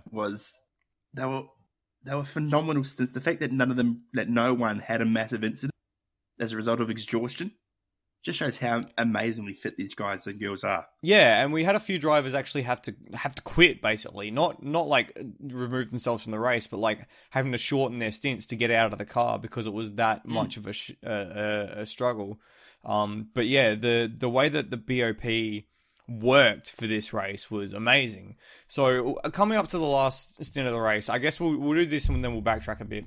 Coming up to the last stint of the race, you had 7 cars from 6 manufacturers. You had the Group M AMG, the number 888, which somehow was still alive, the Porsche 911, or was it 912? 911, 912, sorry. R Motorsport AMG, the KCMG, Nissan, and the Bentley from Bentley 108 from M Sport, of course. Now, each of those cars had different strengths in different parts of the race. So the group, the AMGs were very good at getting their tires up to temperature quickly and were very quick over one lap, but they couldn't really sustain that over a full stint. The Aston Martin seemed to just be good a bit everywhere. The Porsche was able to go a lap or two longer on its fuel and was very kind to its tires. The Bentley was super fast in a straight line. The KCMG, the Nissan, was also really quick in a straight line, but had a little bit more nimbility over the top of the mountain. And you got to see each of these cars, and of course the BMW as well, was in the mix throughout as well. But you got to see each of these cars play to their own strengths throughout that entire section, throughout that 4 hours that we had. And it blossomed into a bunch of different divergent strategies that were all going to come together for the last little bit. And I think the sequence of the last pit stops was it was reminding me of Fuji 2016. Do you remember Fuji 2016, the WEC race, where it was like, do we take tires or do we not take tires? Yeah. It was very similar. And what I love about it as well, you know, you had that game of, okay, we've got fresh rubber, but what's the penalty? About a minute to put it on. Mm. And that's on top of that, that's also track position as well. And we saw Ibsen Fro's like, okay, it's now favouring the Porsche, but no, the green flag's gone too long, so the Porsche's now going to make an extra stop. Now these guys are the favourites, and now, these guys are not taking tyres. So this is an amazing strategy play. And just 4 hours of that. It was beautiful. And I think the broadcast team, I think Chad Nalon, who was the guy in the bunker there, he did a fantastic job of explaining it, which was really, really cool. He nailed it. The whole production was nailed, but we digress. Cookie, what did you think of our Australian production values? Obviously, a lot. I bet he's just completely tuned out and just letting the Australians talk about Bathurst, which, I mean, is fair enough. Yeah. That's fair. But to get to that point, games. Sorry, to get to that point, they need to keep their noses out of trouble. And we already mentioned Garth Tander getting into trouble. Verveesh got into trouble. The other Audi had a steering rack problem, got them into trouble. One of the Porsches had another a steering rack problem of themselves, got into trouble. The number 107 Bentley, I think, had a tire issue or a fueling issue that dropped them a lap down. So it was all about getting into that last little bit of the race without running into an issue. And that's why we were able to see the massive fight that we did from guys like the Triple Eight team, because they were struggling all day, but they just kept their noses clean and they managed to stay out of trouble. And then all of a sudden, come the end, they were in with the fight. So, yeah. Yeah, and just like Triple Eight, hey, I've Cookie's never back. seen Craig Leon. Hey. I just know Triple Eight. I was going to say, I've never seen Craig Leon so pissed off when he got out of the car before. Pissed off or absolutely rooted? Both. I can only think of once before, and that was, I think, 2006 in Adelaide, where he got spun out in the first corner and then had to fight the entire day in 40-degree weather to get back up onto the podium. And he just looked dead when he got out of the car. Like, he looked like a zombie. Quick question. Is there anybody outside of Matt Campbell that could have gotten driver of the day? Ooh, that is a great question. Jake Dennis. Yeah, I'd say Jake Dennis as well. He broke out this race. He had really the Chio race of 2015, but this race. He'll become not a household name, but a Bathurst household name now because of his race. I mean, also Matt Campbell, but... Oh, yeah. We should talk about that final stint because, okay, we had a KTM go bye-bye on Conrod, and the safety car was the only call they could make, which I'm sure disappointed me because I was looking for the strategy finishing up. But you can't leave a car there. And it led to half an hour of some of the most intense racing we've seen at the mountain. Oh, yeah. Bathurst always turns on a grandstand finish. Look, honestly, I think had the race been allowed to finish under green flag conditions, Aston Martin were in the box seat to win that. Oh, yeah, it was our motorsports race to win if that was the case. But the drama, it was what it was. So yellow flag, and the drama started before we came to green. So we've got a rule in Australian motorsport that once a safety car leaves the field is under the control of the leader of the pack, and you can't swerve out of position. Now, this is because there was an incident, I can't recall exactly when it was, but basically someone swerved out of position. That meant that someone else thought it was the cue to go, and then there was a massive kerfuffle, cars got broken. So we have this rule that once a safety car leaves the field, you can't swerve. Screamed at the top of the mountain, don't you bloody swerve, guys. Just don't swerve. What does the KCM do? Bloody swerve. And I'm guessing the groan from the top of the mountain was heard over the country. Oh, it was like, you could hear it for miles. It was just a collective deflation of everyone in a GTR shirt. Yeah. Understandably. So they dropped off. They dropped off. Not as tragic as what happened to the Bentley, though. Yeah. So that I don't know how you can make the same mistake twice. For those out of the loop, Andy Soucek on his first stint went to release the pit limiter from the car and accidentally hit the kill switch. Okay, look, that can happen. It was under yellow flag, didn't cost them all that much time. You got back onto the tail of the field and away you went. Now, out of the last pit stop, Andy's been put back into the car. It's a very, time-sensitive pit stop. He's got to get out ahead of, I think, third place on the road, which was the BMW at that time, to hold his track position, to gear himself up for the final stint. And he does the same thing again. Oh. Yeah. Fat finger. Now, we've seen the steering wheel, like the image of the steering wheel. Bentley, for Pete's sake, buy a tin of blue paint. Yeah. Like one of the buttons blue. For God's sake. Yep. Yes, please. Thank you very much. It was just dumb, and it was such a brutal way because Bentley have been so close at Bathurst so many times, and for them to lose it again in such a dumb way is just it's a sucker punch. It's a sucker punch. Well, I commented that in the race preview that hey, this is Bentley might finally do it this year. They could have. They could have. They absolutely could have. To be real though, any one of those 7 teams at the end could have done it once the safety car came out. But I think really the only team that properly had a chance was that El Bamba Motorsports Porsche with Matt Campbell, because they were the ones who had tyres. And yes, Matt Campbell in that final stint was a freaking demon. It's actually surprised me that none of the other teams thought, oh, okay, let's chuck some tyres on this. Well, the Triple Eight guys did. Oh, the Triple Eight did, yes, but yeah, I'm surprised Bentley didn't. Yeah, especially after that faux pas.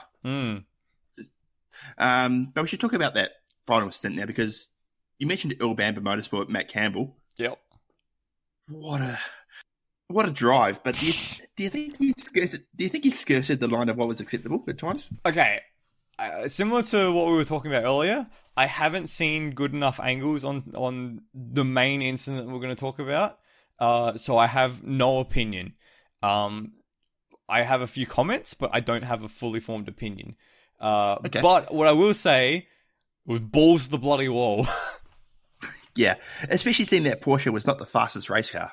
Well, it had a few things going for it that the other teams didn't. It was kind to its tyres, and it's pretty kind on fuel. And it was an overall decent package. It wasn't like at that stage, the Aston Martin was dead on its brakes and had no tyres. None of the AMGs had tyres because they all had taken the gamble to run that extra long last stint. So it had that going for it, but to be able to pull off those moves in those circumstances, of course, the one into the chase is the one that everyone's a bit about on the number 42, the BMW. The move against Marciello in Hell Corner was straight out of a Carrera Cup race. Like, yep. Ride the nose of the car, pointed into the apex, and just hope the back holds on. And boy, did it hold on. And then that move at the elbow is... That's the Australian version of the pass, basically. That's basically Australian supercars coming out. Oh yeah, there's 9/10 of the gap. I'm going for it. Yeah, pretty much.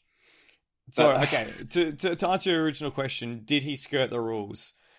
No, but I wouldn't want to see more than that. I mean, I'm happy with the Aston pass. I'm definitely happy with the AMG pass. We never got a good enough angle of the Beamer pass, but there is a question mark of how far alongside he was there. Yep. But at the same time, when you got 20 minutes to go in a big race, you tend to let it go, yeah. Yeah. Let them boys have at it type of attitude. What was your thoughts, Cookie? Did you have a look at that pass? This was the one on the race. BMW, correct? Yeah, on the BMW, yeah. Consistency is really what I'm looking for. So, I would probably have wanted to see a penalty on that, just because I feel like that would have received a penalty in a lot of other scenarios. Okay. He thinks. but I think I don't think you can penalize them after what happened, safety car, and then they were already, for an incident that should have already been decided. I think a couple laps after that happened, there really wasn't too much that I think could have been done after the safety car happened. There would have been so much egg on your face, couldn't do it. So Yep. I don't like to see the move done, but I think everything was fair the way it was handled. No penalty because you can't do it after not doing it the first couple of laps. That's fair enough. I think what they could have done is maybe apply a time penalty at the end of the race, which would have added another element of drama. But I'm quite happy that they didn't, because it would have just kind of ruined the allure of the end of the race, in my opinion. Well, we've seen Bathurst thousands ended by time penalties before. This is true, and That's not fun. And actually, a lot of people have been comparing this incident to an incident which has incurred a time penalty at Bathurst in the later stages of the race. So this is talking 2016 at Bathurst, between Jamie Whincup and Scotty McLaughlin. Of course, in this situation, Jamie Whincup made a similar move into the chase, got it all crossed up, made contact with Scotty McLaughlin, went to redress the pass, so allow Scotty back past. Garth Tander was hot on Jamie's tail, moved out of Jamie's wheel tracks to overtake him, made contact with Scott McLaughlin, and then both of those cars were out of the race, and it was just a bit of a mess. Now, the thing for me that is the major difference between that move in the V8 Supercars, which is a pretty famous move, you can probably find it on YouTube if you're intrigued, and what I've seen of the Campbell pass on Chaz Mostert, which also ended up with Chaz off the track, let's not forget, is that Matt Campbell was in control of the Porsche throughout the entirety of the move. Mm-hmm. In the V8 Supercars case, Jamie Whincup was not in control of his car when it was making contact with Scott McLaughlin. So I think I think that is the differentiating factor between the two incidents. Again, I'm going to put out the disclaimer. The only angle I've seen was 40 meters away from the TV screen that was at the track at the top of the mountain, and the top angle from the Regis Hotel down that really crappy angle that doesn't show anything. That's the only thing I've seen. I've seen it from 40 meters away. So that's the only angle I think I've seen as well. Yeah. So that's I have full on. confidence that Race Control would have made the right decision here, because they had a pretty good weekend. So I don't think they would have got the ball here.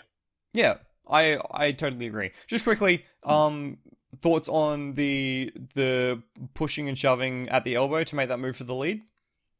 It's racing. I actually think it was one of the best moves I've ever seen. Like, yeah, there's a little bit of contact on the turn-in point, just so that way the Porsche can actually get alongside. But that's just the pass. It's just good racing. Hard racing. What do you think, Cookie? Have you seen anything like that at like Laguna Seca or something? Maybe.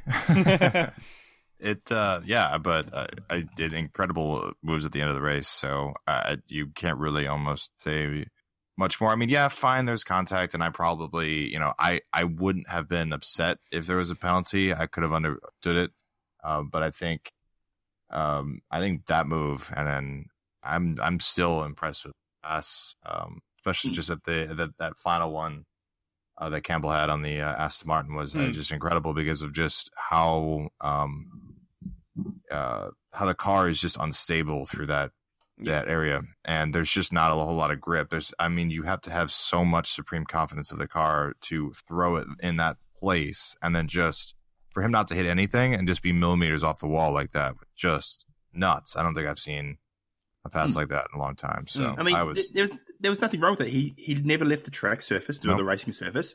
He didn't make it consequential contact.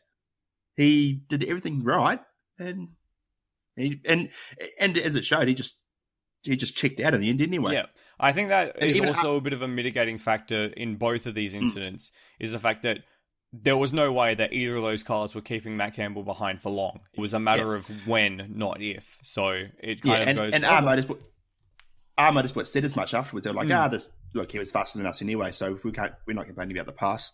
Yep. And that's fair enough. And Chaz said the same as well. So I guess all's well that ends well. Just something I've just thought of. Chaz says the same because he's done it in the past. Exactly. Something I've thought of. Matt Campbell now has won the 24 Hours of Le Mans and the Bathurst 12 Hour in the last cycle of events. Not bad for a young bloke. No, not bad at all. And I'll also freely admit I had written off Porsche coming into this weekend because I didn't think they brought the same quality of lineup as they did last year. So I will very, very happily admit that I was wrong, and I apologize to Porsche, and I should have never doubted you because you're amazing. Oh, it's almost like Matt Campbell knows how to drive these endurance races. Exactly. Or to be honest, like the team was what? Dennis Olsen, the 9112 was Dennis Olsen, Dirk Werner, and Matt Campbell. Yeah. So like that's not exactly world beaters yet. So yeah, it's no Vantor, Estra, and Makoviecki. So this is true. Yeah, bit wild. So the question I have for you guys is that the best race of 2019 already? So far. Yeah. Because I live in hope we get something better, because if we do, holy crap. Yeah. It'd have to be pretty good to top that. There's every chance an ELMS race this year could be just as good because of the quality of the grid they've announced there, but I find it hard to beat. Yeah. Especially a 12-hour event like that. Like, you've got to be thinking like Nürburgring or Le Mans or Petit Le Mans for that much of a build up to that sort of climax, in my opinion. Agreed. I don't think it's going to get beaten. I reckon Bathurst 12-hour best race of 2019. John Hindor even said it's one of the top 3 endurance races he's ever seen. Which but how many endurance races has he seen? Like 2, at least. Maybe times that by like 100. Yeah, no, that is incredibly high praise from Hinder. He just loves coming down here.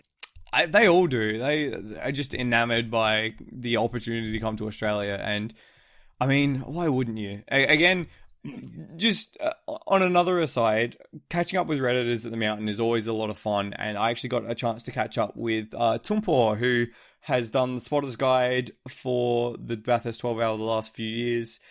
He came all the way from Europe to come and watch this event. I got an awesome chance to walk him around the track in some of the support events and show him all the cool viewing angles and that sort of stuff. So it was, it's really cool. And I implore anyone who's ever thought of doing it to come out and give it a go. Yes. Indeed. Flood will pay for your airfares if you're coming from around the world. Yes, that's what I got from that. Okay, thanks, Bob. Yeah. Awesome. I didn't say this. I did not say this. Yes, you did. Nah, not at all. Should we talk about the results? Because there was more than one class in the race, and I think we should watch the other classes as well. Yeah. So obviously Pro Urbamba from R Motorsport from Group M. A very unhappy Group M. Yeah. Oh, don't weave under safety car. Yeah, this is true. Pro-Am, the spirit of race, Paul Dalla Lana. Woo! He had an interesting weekend, didn't he? Yeah, coming from almost no practice running on Friday after an early incident, waiting for parts to get shipped up from Melbourne, to finishing first in the Pro-Am class on the Sunday. What a turnaround. Awesome. I'm so annoyed that I didn't go and say hi to him throughout the race this year. Next time. But next time. Yeah, that was a well-deserved result. Matt Stone racing in second. Also, woo! The pretty big name in Australian motorsport, so I'm very happy with that. Mm-hmm. Also, a complete sidebar. Have you seen the new livery for the supercar? It's like the green-eyed monster without green eyes. Anyway, we'll talk about that in Supercars chat. Yeah. And Hallmark Racing third there. Class B, Grover Winslow. Yeah, what we expect. I think in the end, because of all the dramas, they won by 20 laps. Yeah, many laps.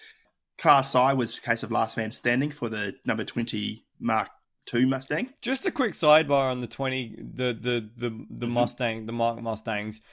By God, they were the loudest things I've ever heard in my entire life. They were loud to the point of being painful. I'm not kidding.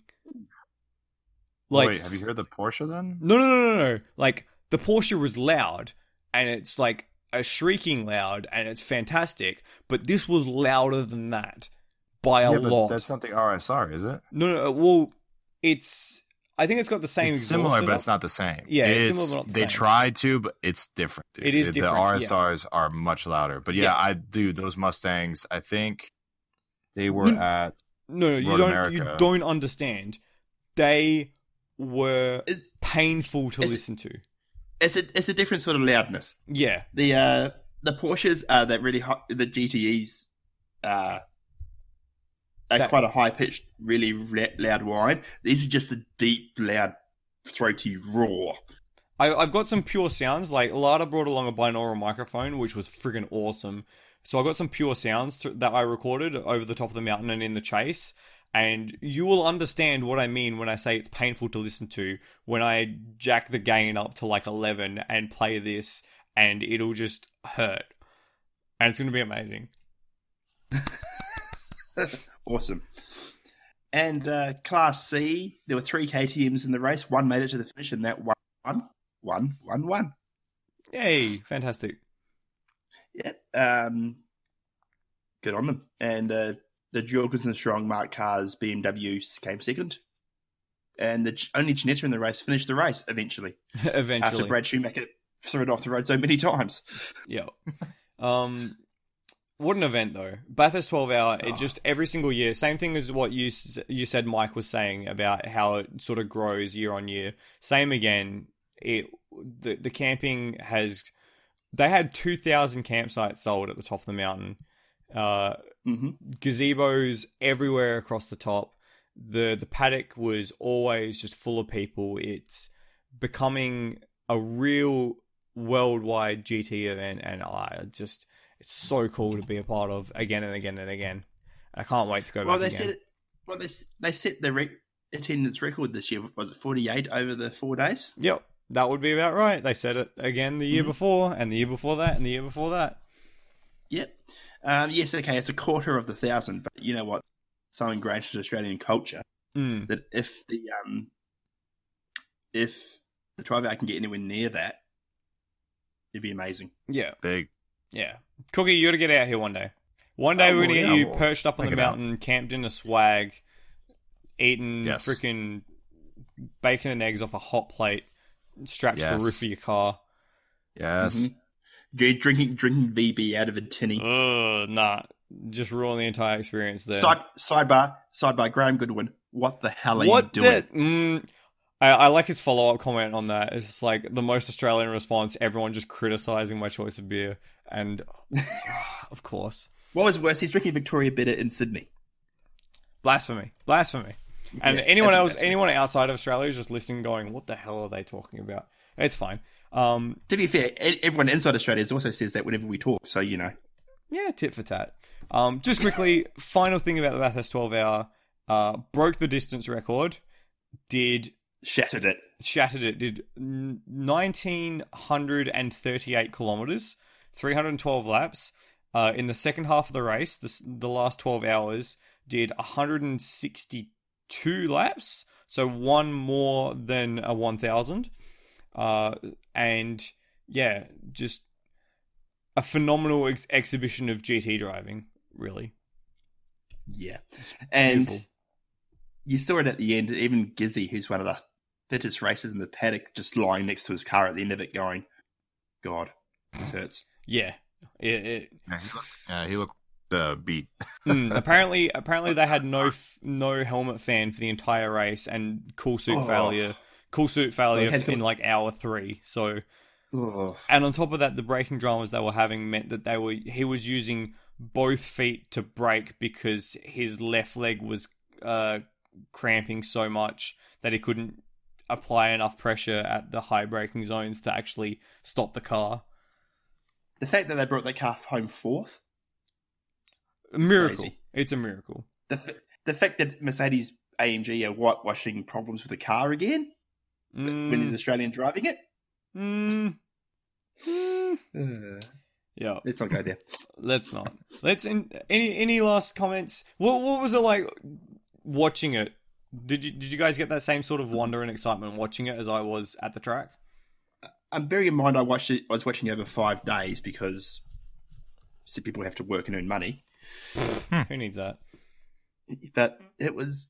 I get to get a sense, and I was posting it in the chat, going, "Okay, building up. Oh my god, what the hell?" Yeah, cool. So that got across then. Fantastic. What about for you, Cookie? What was it like watching in your bedroom in Florida? Just the next. I mean, not a next step here, but I guess just the continuation of sports car racing, just kind of becoming more of a bigger deal. I think, in terms of viewership, I mean, people attending. I mean, obviously with the Rolex 24, that had a pretty high attendance for what I've seen for sports car racing, and then to have Bathurst after that seemed to be pretty much just jam packed, and then have an excellent race to go on along with it. Really helped, and I do love the coverage as much as it's very much a it's a TV production kind of thing.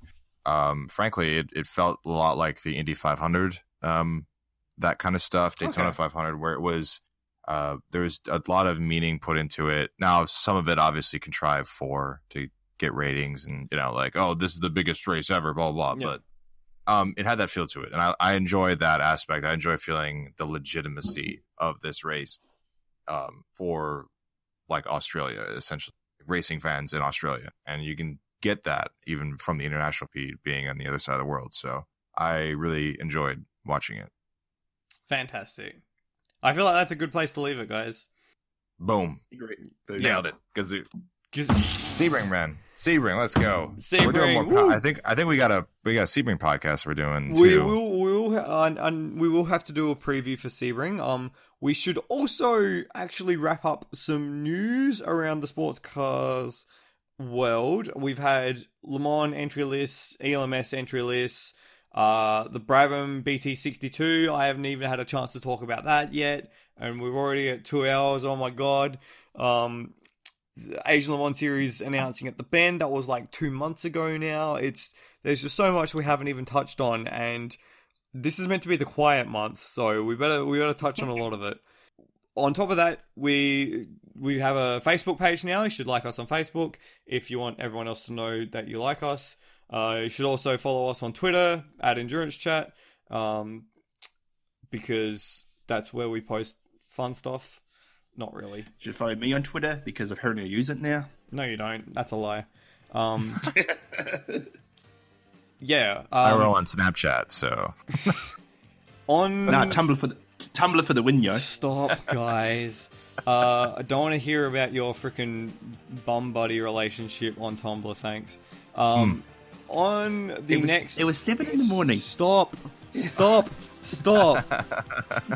Over the next... is this another WC Circle Jerk? Oh my god, I'm trying to... Over the next 3 or 4 weeks, I'm going to be trying to upload as much of the archive of episodes that I have on my computer to the host, so you can go back and listen to like season 2 and the first part of season 3 if you really care. If not, then they're just going to be there for the record. And yeah, hopefully we get a Sebring episode out before Sebring, because otherwise that would be bad. I hope you enjoyed. I guess. Oh god. And of course, Supercar Chat will be starting up soon, so keep an ear out for that too. Yes. Don't hate, appreciate. Absolutely. And on that note, this is I'm Floodman11. Peace out. Bye.